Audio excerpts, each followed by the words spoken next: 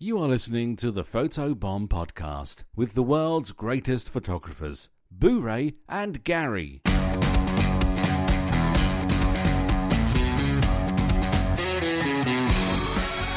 to the Photobomb Podcast. My name is Boo-Ray Perry, and joining me as always is Gary Hughes. Hello. And I want to take a minute this week to enlighten and enrich our listening audience, those of you who are PC users. Thank God. You know that I had a meltdown with my computer a few weeks ago.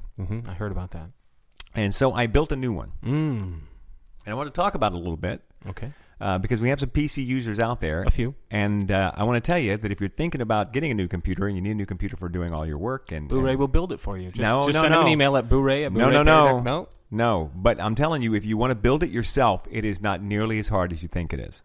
It's so much easier than it used to be, too. Well, you're a geek guy. You were Geek Squad. You did all that stuff. Yeah, for a right? living. So you know how to do it, right? I did it when it was hard. Right. But you know there's a website now called PC Part Picker? Right. Okay, this thing is the bomb. This it's great. Okay, basically it's an aggregate. They pull all the prices on all the parts from all the websites in. So you can go in and say, I need this sort of thing, and it will give you every website what like they this sell much it for. memory. You can need everything you want, every part that you want to pick that you for your PC. But the hardest part of building a PC is figuring out what to put in it. Right? You got to buy a case, and then you got to figure out what motherboard, and you got to figure out what processor do you want, and what graphics card do you want, Solid state or serial ATA hard there's drive. all that stuff, right? So here's what's great. Not only do they do this, where they make it easy to find the parts, but they also do builds. So they're like, okay, so you want to build? I'm a gamer, so I wanted a computer that was going to be able to handle virtual reality, because I think in the next year or two I may be going to VR. So I wanted that, and any rig that can handle that can certainly handle Photoshop. Yeah, okay. I'll buy that. Because you've got to have, so anyway, one of the rig so they'll have the enthusiast gaming rig, the middle of the line gaming rig, and then they had the gamer and graphics rig. I'm like, what? So I go look, and they're like, we designed this rig based on the idea that you're a gamer who likes to game a lot, but you also like to stream video of your games or do a lot of graphics work or edit video, which requires more processing power and more memory. So this is what this rig is designed around, and here's what we did. We upgraded the RAM to give you more RAM. We did this, we did that. And I'm like, that sounds perfect for me. I know you're falling asleep.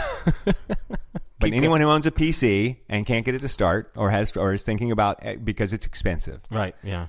So you go there, you find, and that's what I want. And then right there is the complete breakdown. All you have to do is click buy, and it takes you to those websites. You buy the parts come to you, and in many cases there is a step walk-through video of putting the actual machine together. That's cool. So all the parts arrive from Newegg in one day. I put them all out on the table. I open them and follow the video step by step and put the whole machine together in about maybe 2 hours, maybe 2.5 hours. I saved $1,000. Yeah, wow. $1,000. That's significant. That's why I'm bringing it up. That's why I wanted to talk about there it is. We're not talking about just, I'm a geek who likes to build computers. Believe me, I'd rather just buy it off the shelf. But $1,000. I built the whole rig for about $1,600.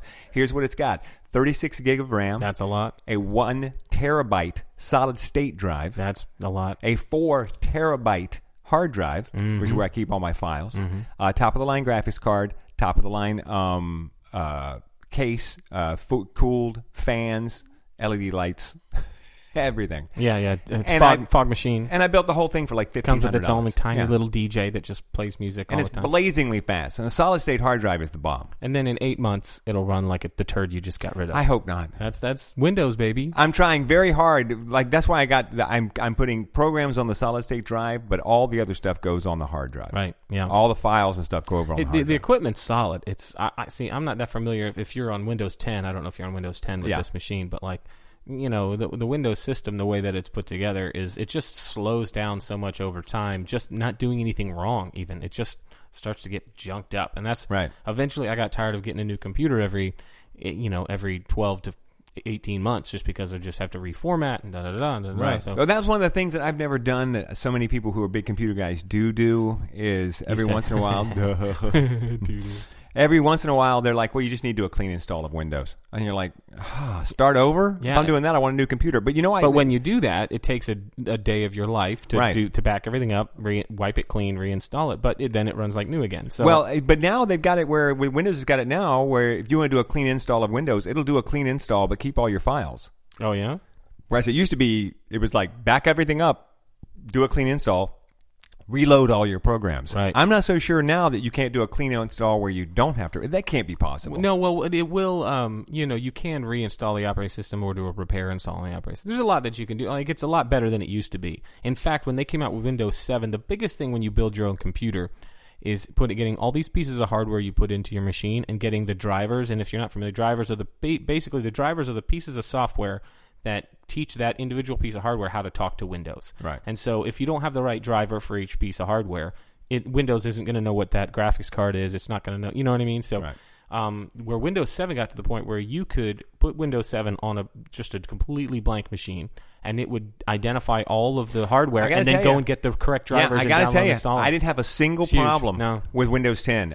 Once I got it up and running, I just plugged everything in, and it all worked fine. Yeah, I didn't have to download and install. I mean, I had to download a little bit of software for some things, like the software for my scanner, right? Things like that. But everything it's works crazily flawlessly. better than it used to be. So much easier. Yeah. The only thing I had a problem with, which I thought was going to be a nightmare and turned out not to be a nightmare, was the Wacom tablet. Oh, the Wacom tablet. The Wacom tablet. Okay. Because on my old computer, I had to do a jury rig workaround to even get it to work. Do you have an old one? My tablet's older, and on my old computer it was a big problem. But on the new one, I thought, well, here we go again, and I couldn't get it to work, and I tried to work around, and it still wouldn't work.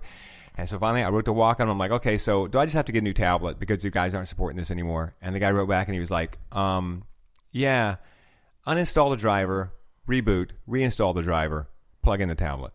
And I did it, and it worked fine. You just did it in the wrong order. Yeah, and I was like, oh, okay, and it works fine. Yeah. But here's the other thing here's the other problem I've come up against now that it's kind of ProSelect. Okay. So, your sales and viewing and so my ProSelect version is like 8 years old. Mm-hmm. And I have it on my computer, and I have it on my laptop, which is the laptop is what I use for projecting for clients. Mm-hmm. Well, the version on the computer now, I need to download and reinstall. Well, I can't because you can't get the old version anymore. Okay. So now I'm like, okay, I could still take my files, plug them into my laptop, upload everything to ProSelect that I have there, and show them that way. That's fine. But what I liked in the past was being able to just do everything in ProSelect on my computer and then just access it from my laptop. Right. So I'm losing ProSelect on my computer now unless I want to buy the new ProSelect. And the new ProSelect is expensive, How much Gary. is it? It's close to $500. That's not insignificant. It's like $30 a month if you want to lease it. Oh yeah. But you can buy it outright for $500 or something. Which I would buy it because the thing they say about ProSelect, and again, I've never used it in my life. Right. But the thing they do say about ProSelect is that your first sale using ProSelect will pay for ProSelect. Yeah, but see, I don't really do a lot. I don't do a lot of portrait sales in that vein. For me, it's more about showing my wedding clients their wedding and. There are plenty of alternatives as far as stuff that you could use to do projection sales without ProSelect. What would you suggest? Any idea off the top of your head? I actually use I just use freaking Bridge or Lightroom.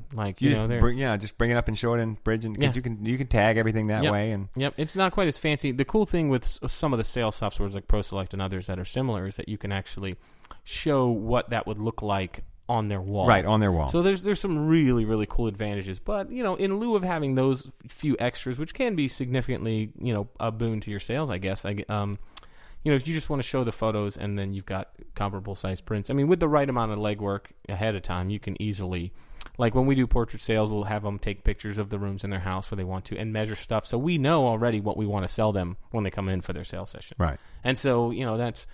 you don't necessarily have to have a software that does it all in one place. It is expensive for a reason, so... Well, one of the features, when you talked about that's so cool, I know people who use this, is you can tell people, take a picture of your living room wall and hold this ruler on the wall when you take it. And then in ProSelect, you just go in and go, to highlight the ruler and say, that's a foot. And then ProSelect will be able to size the prints and put them on that wall in that picture exactly to the correct size, and they can really pick it out. But, the bottom line is here, I think that it's frustrating when you bought a piece of software, and just after a few years, it's like useless now. Yes. It's like, I bought this. Why can't I download the old version? I don't know. The last time this happened, you could still get the legacy version on their website, but now they don't even have it there anymore. What is the reasonable amount of time for a software company to say, we're not going to support that anymore? And the thing is, I don't want them to support it. I just want them to give me my software. But then they still have to make that software compatible with the newest version of the operating system. That's true. And so that means that they have to pay money or spend time on making it work with that, or create some kind of workaround so that will, or some kind of legacy version, or I don't know, maybe 3 versions of Windows. 3 versions. After 3 versions of Windows, you have to buy it again? So like if somebody is really, they just upgraded from Windows ME to Windows 10. Yeah, Windows. Like my version of Flight Simulator doesn't work on anymore. Yeah, there has. I guess you're right. I mean, I'm not really mad at them for it because I've had the program for 8 years. Did you get your money's worth out of the program? Yeah, it's not like Quicken. Quicken wants you to upgrade every friggin' year. Yeah, that is. Leave me alone, Quicken. A lot of people get really angry about the subscription-based leasing of software. And I think that Adobe did it with Photoshop. Here's the thing that makes me mad: Microsoft has done it with Office. Yes, which is so irritating to me. Well, I hate Office anyway. Yeah, Office. I don't have any. And there's nothing worse than somebody who sends me. I'll send you a document. They send it to you in Office. People. PDF. Anytime you send a document to anyone, it goes in a PDF. Yeah. Or it goes on Google Drive, in which case we can all just log in and use Google's stuff. Dude, I had my first experience organizing an event with using Google Docs. It's phenomenal. Oh, yeah. Now you're talking about the spreadsheet that you had to put together for the PPA Charities event. Yeah. And now huge. Every single person involved could just go in and add to the spreadsheet. So awesome. I love it. Yeah, it's really cool. Yeah, I refuse to use Microsoft Office. Yeah, it is a big festering turd of a program. It is. And it slows your computer down, and it's a monster, and it's a mess. And there are free alternatives. Or what's the one that... OpenOffice. OpenOffice is phenomenal. Yep. And I even like the I think that the Apple still sells its equivalents like Pages and stuff like that. I think they're like $20 for each program. It's super reasonable. And and they're really, really good. I think that and they can save in Office format for people who are the millennials. They want everybody wants it. No. I'm on their side. Everyone wants everything to be free now, and I don't agree with that. But there are some basic things that I think we just need to go ahead and make pretty much free and easy for everybody. How about a dang word processor? And one of them is word processor. Yeah. How about a word processor? Let's make that free and easy. Speaking of free and easy, the man who paid money for WinZip. We all know your bona fides. Yeah, it's all built into built into Windows 10 now. Oh, is it? Yes. When I download a file from Dropbox and it's zipped. And then when you go to look, you just click on it in Windows 10. It shows you what's in the zipped file, and then you have to actually say, I want to extract it. We have a client, like we're using PixieSet, which I've talked about on the show before, for our galleries and client image delivery. And they have a really easy, one-click download to download all the images as a zip file. And we had the client download the image and then send us an email back. It's like, wait, so now I gotta buy WinZip just so I can get to my pictures? I'm like, yeah, it's a conspiracy, you moron. Like, what is the matter with you? You download the program and it's free, and you right click and you're like, I don't understand how people frigging survive in the world. I have no idea. Yeah. But of course we're like, oh, no problem. Let's just enable individual file download, so you can just download all 40 files individually. Well, Microsoft now killing WinZip, and in that same tone, let's talk about Instagram doing everything they can to kill Snapchat. Oh yeah, I've been using Stories since they started, and it's getting really cool. It's what's becoming, it's kind of all joining together into this. I think Facebook has done a really good job of staying on top. First of all, they're the longest. Facebook killed Periscope quick. I mean, Periscope came out, was popular for a week, and then Facebook stomped on it. Yeah, oh yeah, hell no. And you know what? I'm not even mad at it, because Facebook is a really good platform. It really honestly is. And it offers you a lot of stuff for free. I mean, they're stealing all your information and selling it to businesses, but whatever. I don't care. It's totally fine. I really don't care. I'm perfectly happy with you serving up ads that I might like to see. Yeah, absolutely. Yes. Most of the suggested posts are something that I'm mildly interested in, but I think that the Instagram which was when it first came out to me, it was such a useless turd. I hated Instagram, and now it's really useful. Really? Because basically it was like, here's a picture, here's a picture, here's a picture, here's a picture. And it's like, I don't care. And now it's like, you can actually, what's really cool is I follow all these photographers who I like and all these people who I'm friends with. And then when they're using Stories, it's cool to get to kind of follow along with their day, and I don't have to, and I love the added functionality, because now I don't have to add another form of social media that I'm not already doing. It's one of the reasons why I'm really cautious in jumping on new social media platforms, is because you just got to kind of wait to see if Facebook's going to kill it. Right. Is Facebook going to murder this one? And I think that even now... or buy it. Yeah, Facebook Live Video is actually even going to be adding They did for Halloween as a temporary run, and you'll see this coming year they're going to be adding like filters, just like Snapchat, with the goofy stuff on your face. And let's not forget, Facebook owns Instagram. Right. Yeah. I ran a Facebook ad recently, and it's actually joint. You could run a Facebook ad and an Instagram ad on the same thing at the same time. Like, it's all connected together. So it's pretty cool. They're taking over the world. I'm telling you. It's the robot uprising, Gary. Dude, it's Skynet. Skynet, here we go. Like, our robot overlords. Yeah, I don't know about the stories thing on Instagram. I've used it a little bit. I like it a lot, actually. I don't like that you... I mean, I'm not a big liker.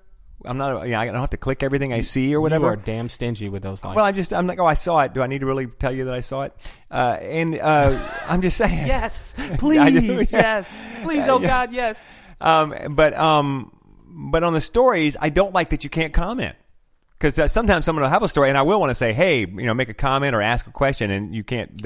Well, you can. You send a message directly to the person, right? But I want it on the thing. We're so now died in to the idea that there's a comment section on everything in our life. Well, give it. Let them fine tune it, and it's not what the platform was intended for. Everything that they're doing, they're like going, okay, I guess we can shoehorn this into the platform. Right. But I think they've done a really good job of making it like integrate pretty well into the user interface on the software. Like, I'm pretty stoked about, like, I really like it. I like following my friends on it, and I follow a lot of other photographers. What's really cool is it has changed the way I use Instagram, because my main Instagram feed used to be posting behind the scenes of photo shoots. Right.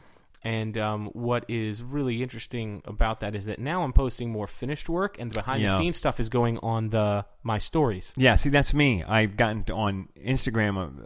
If you look at past feeds, there was more family stuff, and now my Instagram feed is almost always just finished work. Well, I really like the idea that, or I advocate very strongly for the idea that social media platforms should all have a different voice. So if you're on Facebook, and you're on Instagram, and you're on Snapchat, and you're on Twitter, you should not post the same content in all those places, because it gives nobody an incentive to follow you in multiple places. Right. So, like, we use the exception for me is I will post something on Facebook that I also posted on Twitter, because no one's on Twitter. Yeah, because no one cares.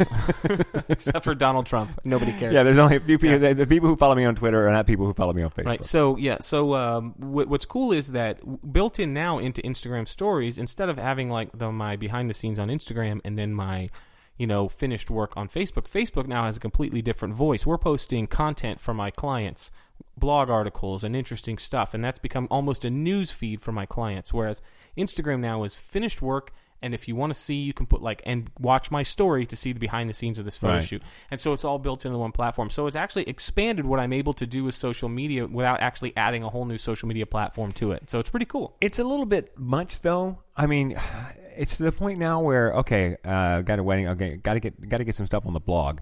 Got to get some stuff on my blog for my website, because that helps with SEO. Then I've got to get some stuff on Instagram over the next 2 or 3 days, and I got to get some stuff on my Facebook business page, and I need to get some stuff in Pro Photo Talk with Blu-ray Perry on Facebook. Yep. And it's just, and you don't want to cross-pollinate either, because there's nothing more annoying than going on Instagram and seeing a picture from a friend of yours, and then going on Facebook and seeing the same picture from your friend, and then going to a group that you're in, and he's posted it there.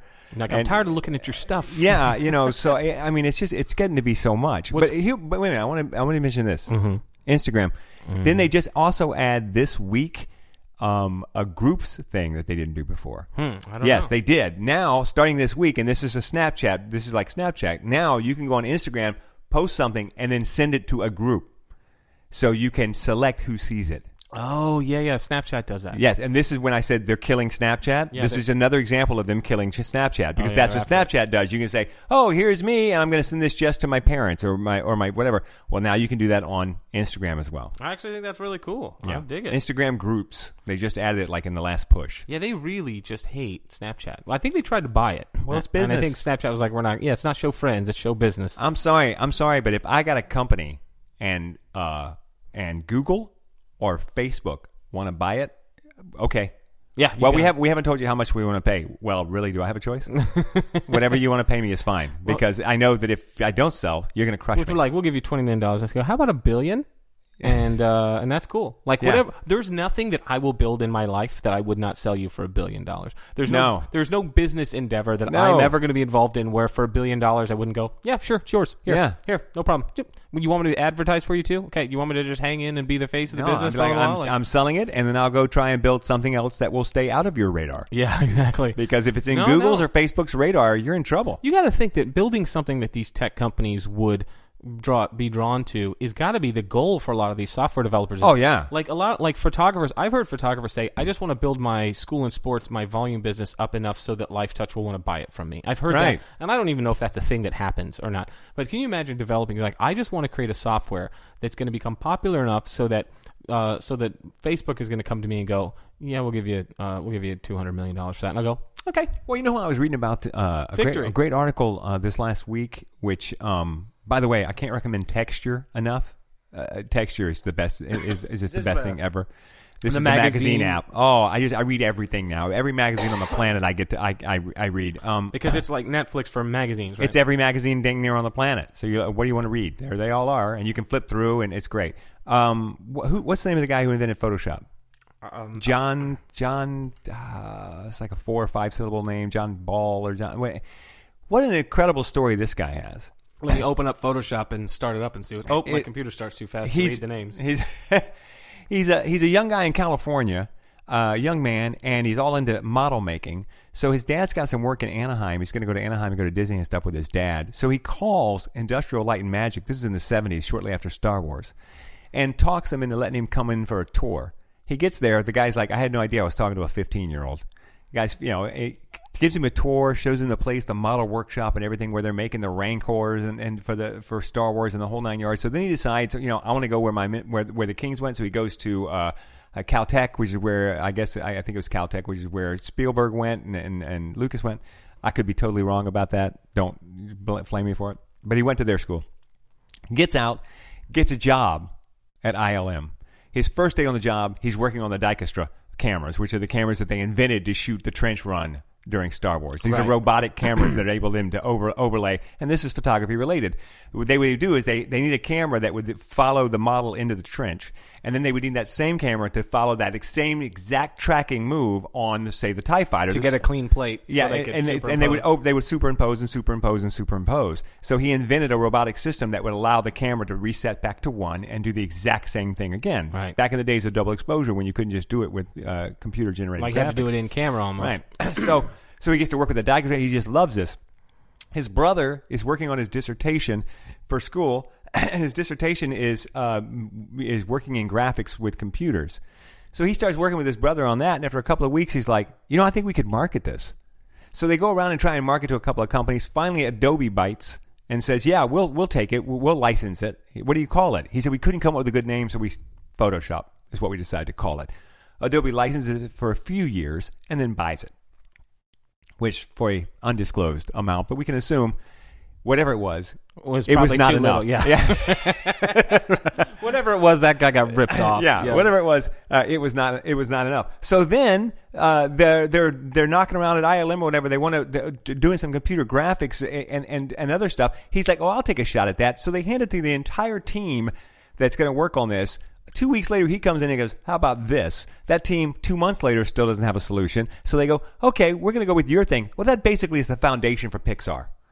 That basically is the foundation for what we see now in all their computers. Is this, once again, this guy, whose name we really should know. So look it up. Who invented Photoshop? And then Thomas Knoll? I think that's him. Yes, Knoll. Like I said, it's like a 4-letter or 5-letter last name. Photoshop was developed in 1987 by the American brothers Thomas and John Knoll. There you go. And John who sold the distribution license to Adobe Systems in 1988. Thomas Knoll, a PhD student at the University of Michigan, began writing a program on his Macintosh Plus to display grayscale images on a monochrome display. And the picture, the first picture he manipulated was a picture of his girlfriend sitting in the water in her bikini. And that picture is like in the Guinness Book of World Records for the first photoshopped image ever. Is that particular picture of her. It's called like Sandy at the beach or whatever. And that was right before she dumped him. It was terrible. He was crying and it was potato salad. Wife now. Oh, is it? Then still works for Pixar. Still works for Pixar. Works for ILM or whatever. Still works for Lucas. And they're working on, they're talking about the new Star Wars movie. Yeah. And he's having lunch, with some guys, and he's like, I just keep thinking about the original scroll. The original scroll in the first movie about how they had just achieved some victories against the Empire. And I think about Mon Mothma and what she said. And like, dude, you should talk to Kennedy, who's running LucasArts now. She's in charge You should talk to Kennedy. And he was like, really? And like, yes. She's going to take a meeting from you. You're a legend. Okay. So he calls her up and she says, come in and see me. He comes in the office and he says, I know you guys are knocking around the idea of doing a movie that's like, how Chewie and Han became friends and all that kind of stuff. But I really think if you just did a pure action-adventure film and it was about the Bothnians who got the plans for the original Death Star, I think that would be a good idea. Guess what? In 2 weeks, that movie comes out. Yeah. Guess what? That's the new movie. I mean, this guy's life, the things that he's done along there. He invented Photoshop, and he's also responsible for the new Star Wars movie. He literally just goes, hey, this would be cool, and it becomes $1 billion. Yeah, and he worked on the very first computer graphics on film, which were a Steven Spielberg movie called Young Sherlock Holmes. There is a glass window in a church, which is stained glass, and there's a knight in the stained glass, and he pops out of the stained glass and gets into a fight with Sherlock Holmes. And it was the first use of computer-generated graphics in a movie. It sounds, that movie sounds terrible. Actually, it wasn't bad. And two, I think I read that in the Entertainment Weekly, Wired Magazine had a whole article about the technical. And he was largely responsible for that. That's pretty. So wow, Thomas Knoll, right? What a guy. Yeah. It's really interesting. And you couldn't even remember his name. I couldn't remember his name, which is rare for me. I never will forget old what's his face. I usually remember the names of obscure things like Mickey Dolenz of the Monkees. You are terrible with names. Oh, I'm terrible with modern names, but I can tell you the names of. I can tell you Jellybean Benitez was the guy who remixed Sidewalk Talk for Madonna in 1985. I can tell you that. Hey, by the way, speaking of names, we have a listener of the show, a friend of the show, if you will, who did something really cool for us. So if you listen back to a few episodes, I use a phrase that I got from Julie's cousin to describe guys who wear bedazzled jeans and skull rings and Affliction T-shirts as Tommy Toughnuts, which, I think the parlance of our times, Billy Badass would be a more popular version of it. But another great band name, though. Tommy Toughnuts is a great band name. So, I think I popped it into conversation. Anyway, so he took the trouble to go ahead and design a Tommy Toughnuts logo and sent it to us. So we've got that posted on the Facebook page, which is pretty cool. So I thought and it's a really cool logo. So I want to give a shout out to Steven Staccio for taking the time. Like, seriously, I want to say a couple things to you, Steven. One, you should be busier. Yeah, you should get a life. Yeah. And thank you for that beautiful illustration that you made for us. Also, get a life. Yeah, but really. Thanks, man. No, it was really cool. I appreciate it. I couldn't do that though. That wasn't free drawn. He must have just pulled some stuff together in Photoshop, clip art or something. I don't know. I don't know how that stuff is done. I take pictures. I don't design logos for Tommy Toughnuts. I just downloaded the new Photoshop because I hadn't upgraded, right? So when I got the new computer set up, 2015.5 or something like that. Have you played around with the facial recognition features in Liquify? No, I have not. Is it crazy, dude? It's crazy. You go, you bring up a faces. I had a couple from a wedding. Liquify. It will recognize their faces, and it's like if you're a gamer, it's like when you're playing a game. And at the beginning of the game, you get to design your character, right. and you're like, I want the bridge, I want the nose fatter or thinner. It's like that. It's just sliders. I'm like, you know what? Looking at that bride, if her chin was just a little bit shorter, and her eyes were just a little bit bigger, and her nose was a little bit higher, then she would no longer look like herself. Yeah, but you can. It recognizes the face and makes all those adjustments for you. It's like a video game. It's like the machine uprising. Yeah, it's crazy. It's really if you haven't gotten downloaded and updated to Photoshop CC, the latest one. Go in, take a person's picture, and open it in Liquify, and look at the facial features. It's also almost scary. Like what Portrait Professional does when you. Yeah, exactly. Well, that's it. Here we go. They're killing Portrait Professional. Yeah, just like Facebook stomps on Snapchat. Yeah, like they're going to kill Portrait Professional. But anytime it doesn't do facial. It doesn't do like facial. I didn't spend that much time with it, but it doesn't do like skin smoothing or stuff like that. It's really just about adjusting. But we'll see. Man. Yeah, and they're going to build in a facial retouch. You'll see. The easier they can make it and the better they can make it. Anytime a third-party software or a plugin comes out that does something significant, in the next couple of versions, you'll see it added to Photoshop. Like HDR and stuff like that. You know what I can't figure out how to do in Photoshop? I saw Jane Connor Zeiser do this, and I think I even Googled it and couldn't find when you were working in Photoshop, and I don't even know what part of Photoshop you would be working on. But she was showing how like a model's arm like she wanted to bend it. Mm-hmm. And so Puppet warp tool. Okay. She wanted, a clean, not like a warp. She just wanted to bend it. Puppet warp. Okay. Yeah. But she put a pin. Puppet warp. Okay. She put a pin in the elbow. Yeah, puppet warp. But even in Puppet Warp, I couldn't find the pin. It's just you click and it drops a pin. Okay. You have to cut. Well, basically, what you have to do is you have to extract your subject from the background. Okay. And then you can basically move them however you want. Like, that's the best way to do it. Because it looks like to me, it looks like the animations that you would see on Monty Python's Flying Circus, where he would just cut out the things and move them around. It was like that. Yeah, I don't even rightly remember where it is in Photoshop because I've used it so little. Because she would the fingers are wrong, so I'm just going to take this finger and move it down. Yep. Mm-hmm. But it was the placement of the pin that I couldn't figure out how to do. Yeah, I'm looking at Puppet Warp, but, it's in there somewhere. I'm going to write that down. Just Google Puppet Warp. Yeah. Something like that. I think that's what it's called, right? And where you put the pins in. You know what's a really cool use for Puppet? Because it wasn't in a typical place, as I remember. It's in like an odd place. But one of the things I like that you can do with Puppet Warp is you can actually really do some cool. If you go into Edit and Puppet Warp, it says maybe it should be in there somewhere under the Edit menu. I'm not really sure, but no, probably not. Let me look. You can actually edit fonts. So if you take a font and you let's say it's the name of your company is like Miller's, for example. Okay. You can take the word, write out the word Miller's, and then you can go back and you can Puppet Warp the M, so you can make like the legs of the M a little longer and make it a little bendier. Oh, hey. It's a really cool way to take a font that's maybe a typical font and maybe change it up a little bit so that if you're writing a logo or doing some cool like font on a design, you can actually use the Puppet Warp tool to change fonts around. Wow, I didn't know that. Yeah, it's a really cool trick that I saw that when they first came out with the Puppet Warp tool online. I think I saw that, but it was I thought it was a really, really cool way to. Yeah, it's just under the Edit menu, Edit Puppet Warp, and then you can do that. But the best way to really do it effectively is. It depends on the background and stuff. But, yeah, it's a pretty amazing stuff in Photoshop that you can do now. I noticed today you're wearing a T-shirt that is a photography T-shirt. Yeah, my friend Brandon got this for me. It's really cool. I wear it all the time now. One, it's black, and it hides my sweat stains.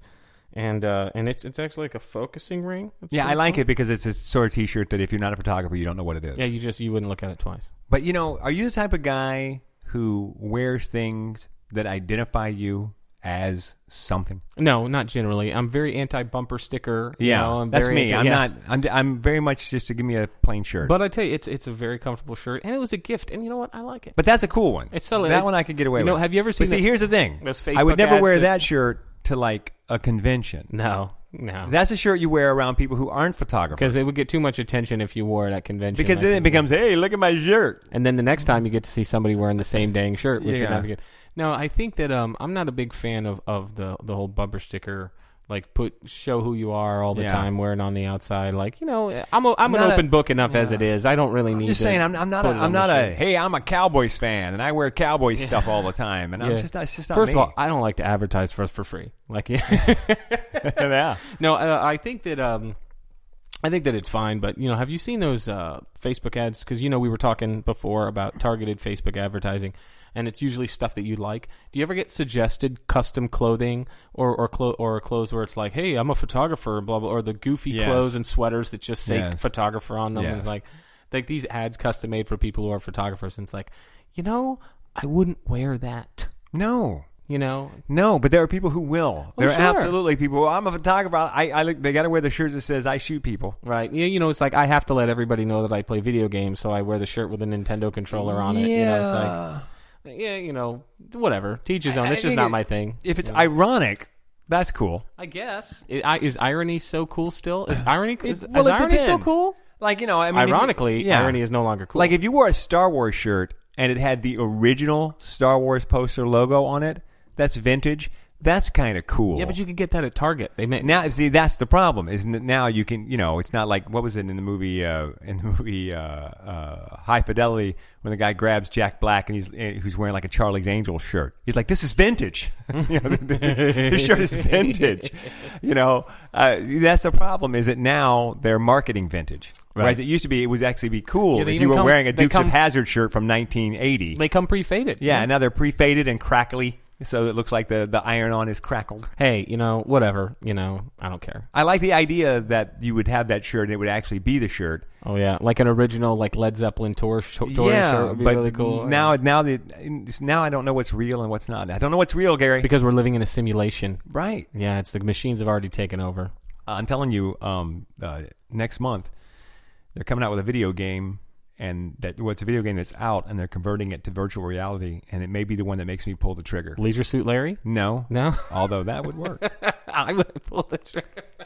No, I've always said with the virtual reality, because virtual reality is out now, but there's just not a whole lot of great stuff. But that's going to change because PlayStation is coming out with their virtual reality, so boom, that's going to be huge. But I've always said, and this is such the geek in me, that when the day comes that I can put on a headset and be standing inside of a dungeon in full armor and look to my left, and my buddy Gary is standing there in his full armor. Dun, dun, dun, dun. Yeah, and I'm like, "Are you ready? Let's walk into this next room and see what's there." That's the day I buy. That's the day where I'm like, "How much does it cost?" Because I'm buying it and I don't care what it costs. The day that I can go, I can be, Far Cry or Tomb Raider. Yeah.